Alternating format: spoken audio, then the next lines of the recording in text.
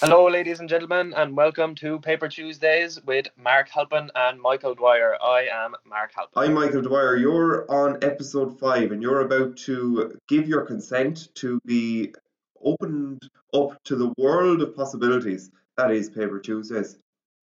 Consent is important. Yes, yes, especially in this age of GDPR, Mark Halpin.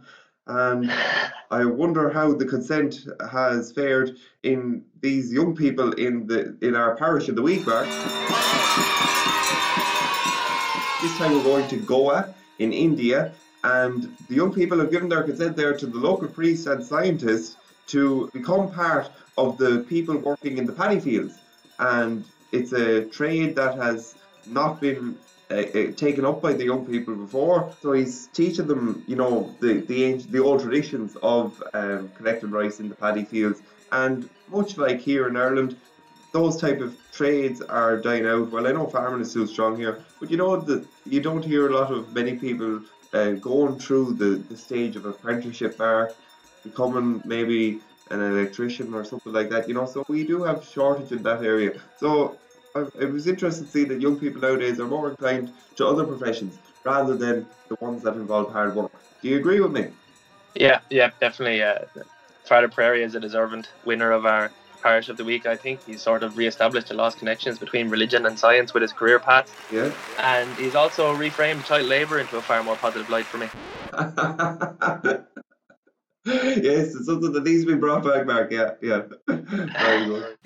Well, I suppose we'll go to our newspaper stories there, Mark, and there's one in the Irish News there about this Tyrone girl, Hannah McSorley, who's taken over TikTok. Really, are you on TikTok, Mark? I'm not, no, Michael. I'm still being stubborn about that one. I won't cross over yet. What about you? Mark, I went on it, and not to be a negative Nelly or anything or a moaning Michael, I found it overwhelming. I mean, the videos, if you can imagine it, Mark, it's constantly at you, constant stimulation, video, music. Um, it's just extremely impactful. So I just said I had to delete it. I wasn't able for You'd it. like to be romanced a bit first, Michael. Yeah. Straight in, no kissing with the videos from TikTok. Yeah.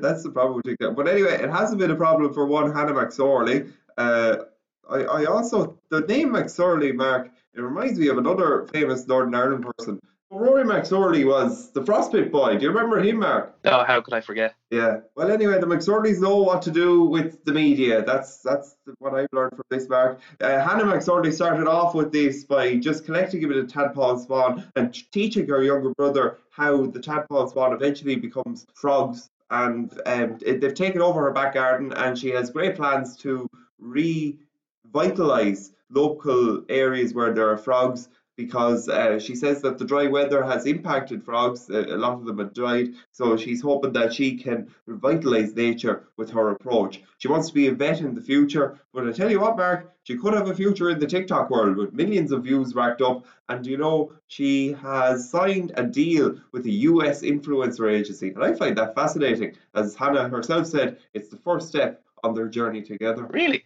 Yeah. She's becoming famous off her little Yeah, spawn. I don't know how the influencer agency is going to monetize it. Maybe they just thought she's getting loads of views. Let's just hit her down and Yeah. we'll Like get something off her. what's next? Like, how does she progress her career from here once Yeah, the I don't frogs know. grow up? Maybe like t-shirts and mugs. It always comes back to merch, doesn't it? Like t-shirts and mugs. That's where you make your money.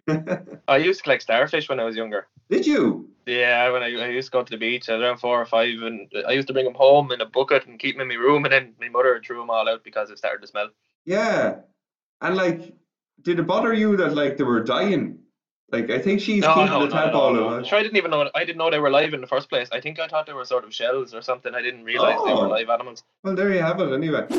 So we go to the Connacht Telegraph, and there the Marine Institute is calling for people to show them what the sea means to me. That's their hashtag, and they're looking for entries into their competition. That you could win a hamper full of books and DVDs about the sea. And I just thought it was interesting, to think that the sea can mean something to people. I know we might have learn more about this now next week when we have a special guest who's a marine conservationist on, Mark. But you live very close to the sea. What does the sea mean to you, Mark Alpin? What does the sea mean to me? I suppose the sea means different things to me throughout each interaction with it. Do you know what I mean? It's a changing, flowing thing, like the crest of the wave falls. It changes and brings a new. But first of all, I suppose the sea is always intimidating. You know, it's loud and cold, fast and grey. And second, it becomes familiar. You know, my body acclimates. I loosen up and let my guard down. I relax. The sea becomes home. Then third, it becomes a toilet, and then it becomes disgusting, and I have to get out.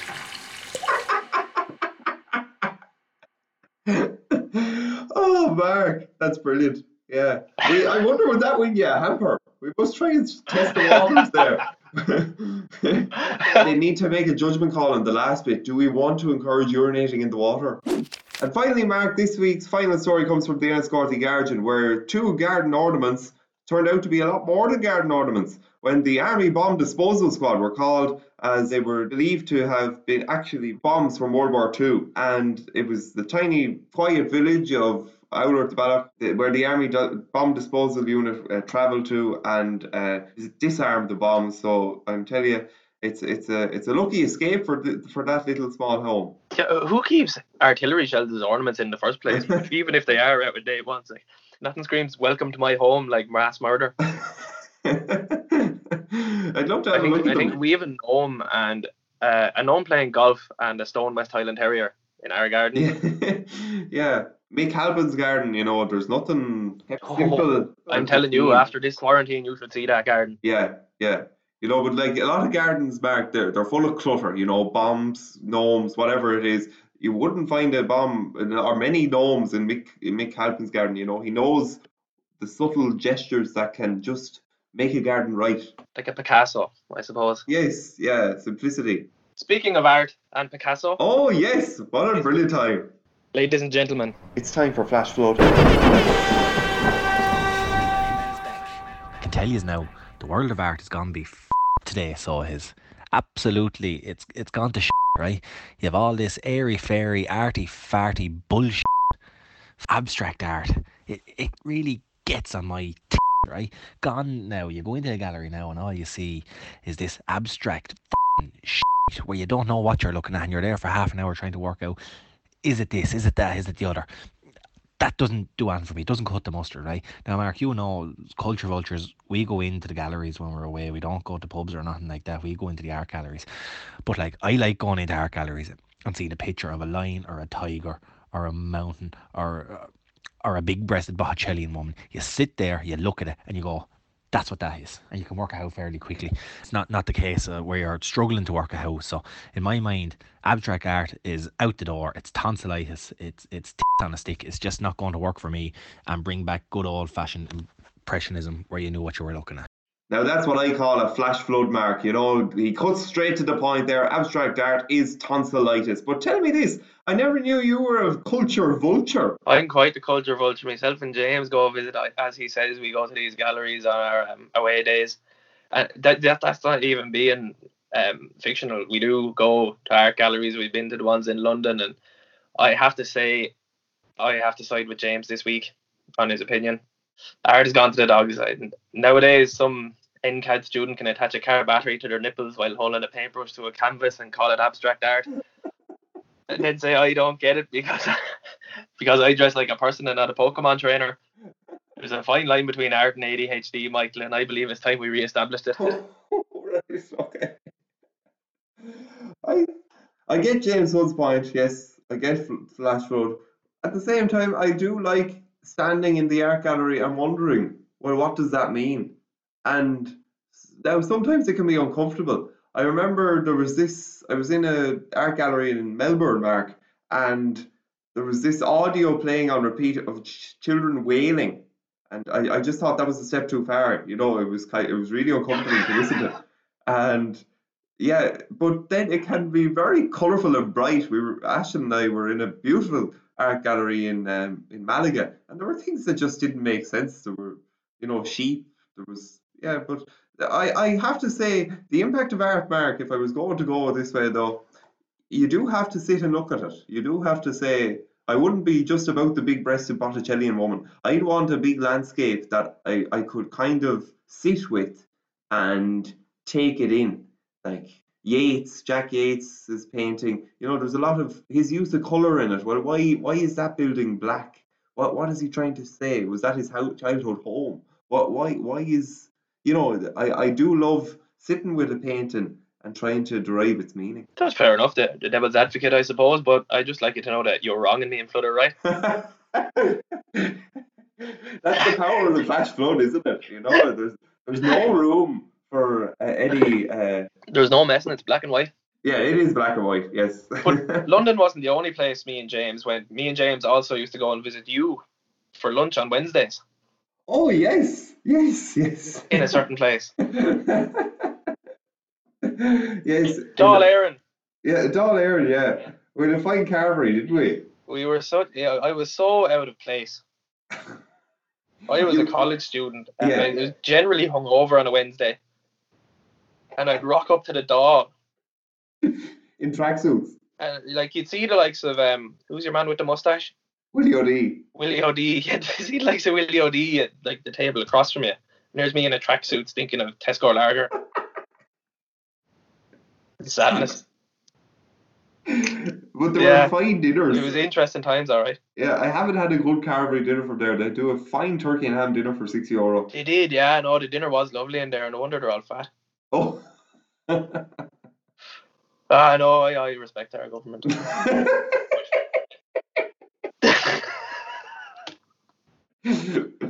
All more power to them. Oh, sure, look, they're fine people, yeah. Right, chaps. Right, chaps. One day you and Flood will be up there and you will be calling the shots. Yeah. Who do you reckon now, if you had to give, you were to give the three of us a position within the cabinet? Okay. Who would be who? I'd be Minister for Health because I think there needs. Aim higher than that, Michael. Jesus Christ. Any position. I give you Minister for Education and Skills. Yeah. Lifelong dream fulfilled. Who's laughing now, Mr. And James Flood is the Minister for Foreign Affairs and Trade, just because I love the idea of him meeting and mingling with international diplomats from other countries. Can you imagine it? It'd be great. Yeah. Right. So what would you be then? You have to have a higher position. The Minister for Health. That's a pretty damn high position, I think. Who's Taoiseach then? While the three of us are in. Oh, all right. Taoiseach. I will give James Flood. I make James Flood Taoiseach because I'd love to see a State of the Nation address from James Flood. Hello, I'm going to talk to you about abstract art. We need to get rid of it. I'm going to talk to you about the need for compulsory Gaelic football. And, the man would come up with many schemes, wouldn't he? Be giving press conferences from Adriano's in Ferns. We always seem to return to Flood. It's kind of the maxim of this podcast, deal with everything else. Yeah, he does. And then return to Flood. Focal point, all right. Yeah. But, people don't have to sit there in silence. We've had some people voice their concern, namely one Gavin Stamp. If you have any thoughts, feelings, or emotions as a result of this Paper Tuesdays podcast, find us on Instagram at Paper Tuesdays there. Mark, do you remember the days when we went ghost hunting? Yeah, I do. The days of the Renault Megane. Yeah. We've travelled most parts of North Wexford really looking for ghosts. Do you remember one time we climbed Tara Hill with, I think Conor Kinsella was with us that day, and because it was nighttime, we genuinely thought we'll see a ghost out tonight. And we had our sunglasses on, that's a key part, and Ghostbusters CD was playing in the car on the way there. We were actually adults at this stage as well, Michael, I believe. I think we were all over the age of 18. And the Whistle Stop tour, it wasn't like something you just, wasn't an afterthought, or it wasn't 2 or 3 stops. We had around 10 stops filled up, I'd say, by the end of our Ghostbusting mission. We did. We never actually caught a ghost. No. There's definitely a lot of shite talking went on. Yeah. But it's a bit like Crime Call. Overactive imagination. Yeah. It's a bit like Crime Call, when they have the reconstructions, so this is what we were going through. We were standing in the locations where these awful events had occurred, and we were thinking, wow. Yeah. I remember I sent you a voice note actually about something else paranormal during the week there about the Ned Kelly horseshoe. Oh, yes, yeah. I went to Ned Kelly's homestead. Ned Kelly is sort of an Irish Australian cult hero figure. He was an outlaw who was killed by the police in a standoff. But I went to see his house basically, and in the museum there was a horseshoe and a letter from a girl who had sent the horseshoe back to this museum because when she was younger, she went up to this area, took the horseshoe from the area, brought it home, and she reckons it was a bad omen that over the next couple of years it brought a load of bad luck to the family, like horrible things happened. So she said, I know this is a weird letter, but I'm sending this back to you, and please return it to its rightful place. Wow. So I wonder, Michael, what do you make of these omens as such? Would you believe in them? Yeah, I'd be inclined towards them, Mark. Just generally, that's my general disposition, I think. But one story that I do know is there's a well here in Enniscorthy, and a fella used to take the coins from it and bring them home with him. And one day he did it, and the look that came upon his house afterwards was deplorable. It was awful. So he just brought the coins back to the well. And this is something that I think happened to me as well, and I'm not exactly sure. I remember I told you that one day it was either my uncle or my grandfather came up to our house, and I was upstairs, and my mother called me down she was at the bottom of the stairs, and I looked down at her, and she was holding this suit jacket. She said, Mark, look what followed Pat up in his Jeep, or Pat or Ned, I can't remember who it was, but I said, look who followed up in the what's called the mud flap of the car. And I remember looking at the jacket, and I got a weird feeling, and I thought, all right, that's weird. And then I just sat back down in the chair upstairs and thought nothing of it. And then over the next, say, 6 to 8 months, some weird and bad stuff started happening. Like, nothing terrible, but like, say, the dog at the time robbed my mother's purse and ate like a load of €50 notes. I think it was like 300 to €400. Oh my God. Strange things like that started happening, yeah. But then eventually one day, after about 6 to 8 months, I asked my mother, because it came across my mind just that day with the jacket. I said, what did you ever do with that jacket? And she said, I can't remember where it was, but it was either under the stairs or in the garage. And I asked her, could we get rid of it? And she said, yeah, no bother. And then I'm pretty sure things stopped after that. I don't believe in like all this paranormal stuff in general. I would be fairly skeptical of it. But that story, just seeing the horseshoe, I completely forgot about it until I seen the horseshoe, and it reminded me of my own story with the suit jacket. What I love, Mark, is weird feeling. That's the word you described, like weird feeling. Like how normally nowadays we're able to say that something has a specific effect on it. But how do you describe a weird feeling that could come over you? I don't know. It's like having a moment, I suppose. It's just like things stopped for a second, and I looked at it, and I was like, it was like my body took note of this. Okay. It wasn't a mental thing, and I didn't think, oh, there's something about that jacket. It was just, I remember having a feeling seeing it, but not having a conscious thought about it. Okay.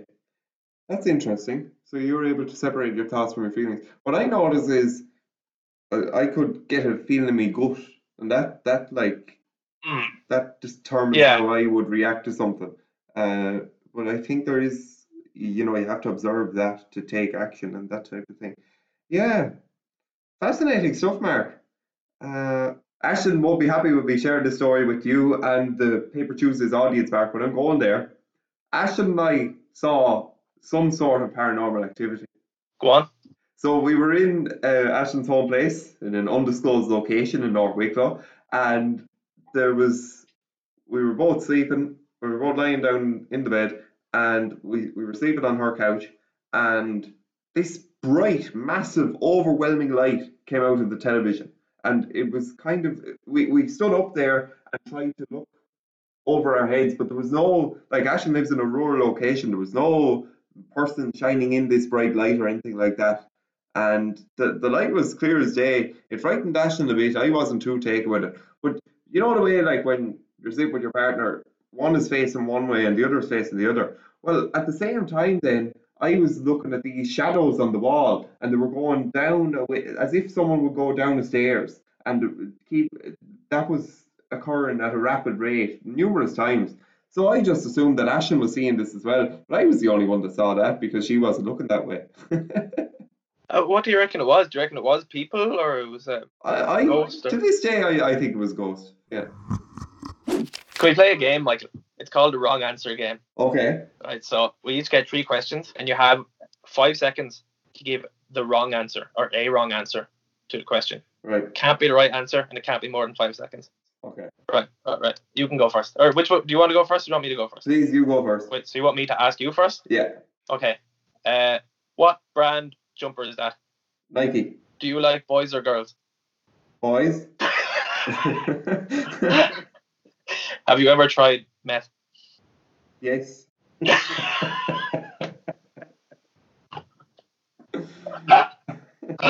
Oh, that was great. Right, you're going. Enjoyment from that. Right, go on. What country are you in? Israel. What animal do you feed in the morning? Giraffe. Okay. And what did you last kiss? What did I last kiss? Yeah. Not my pillow.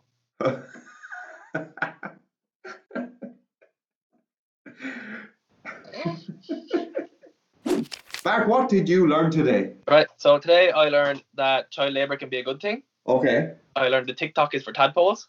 And I learned that Michael likes boys. Well, that's a resounding summary of this week's Favourite Tuesdays. Mark, it's been a pleasure to talk to you. You've been beautiful, Michael, as always. And thanks for listening.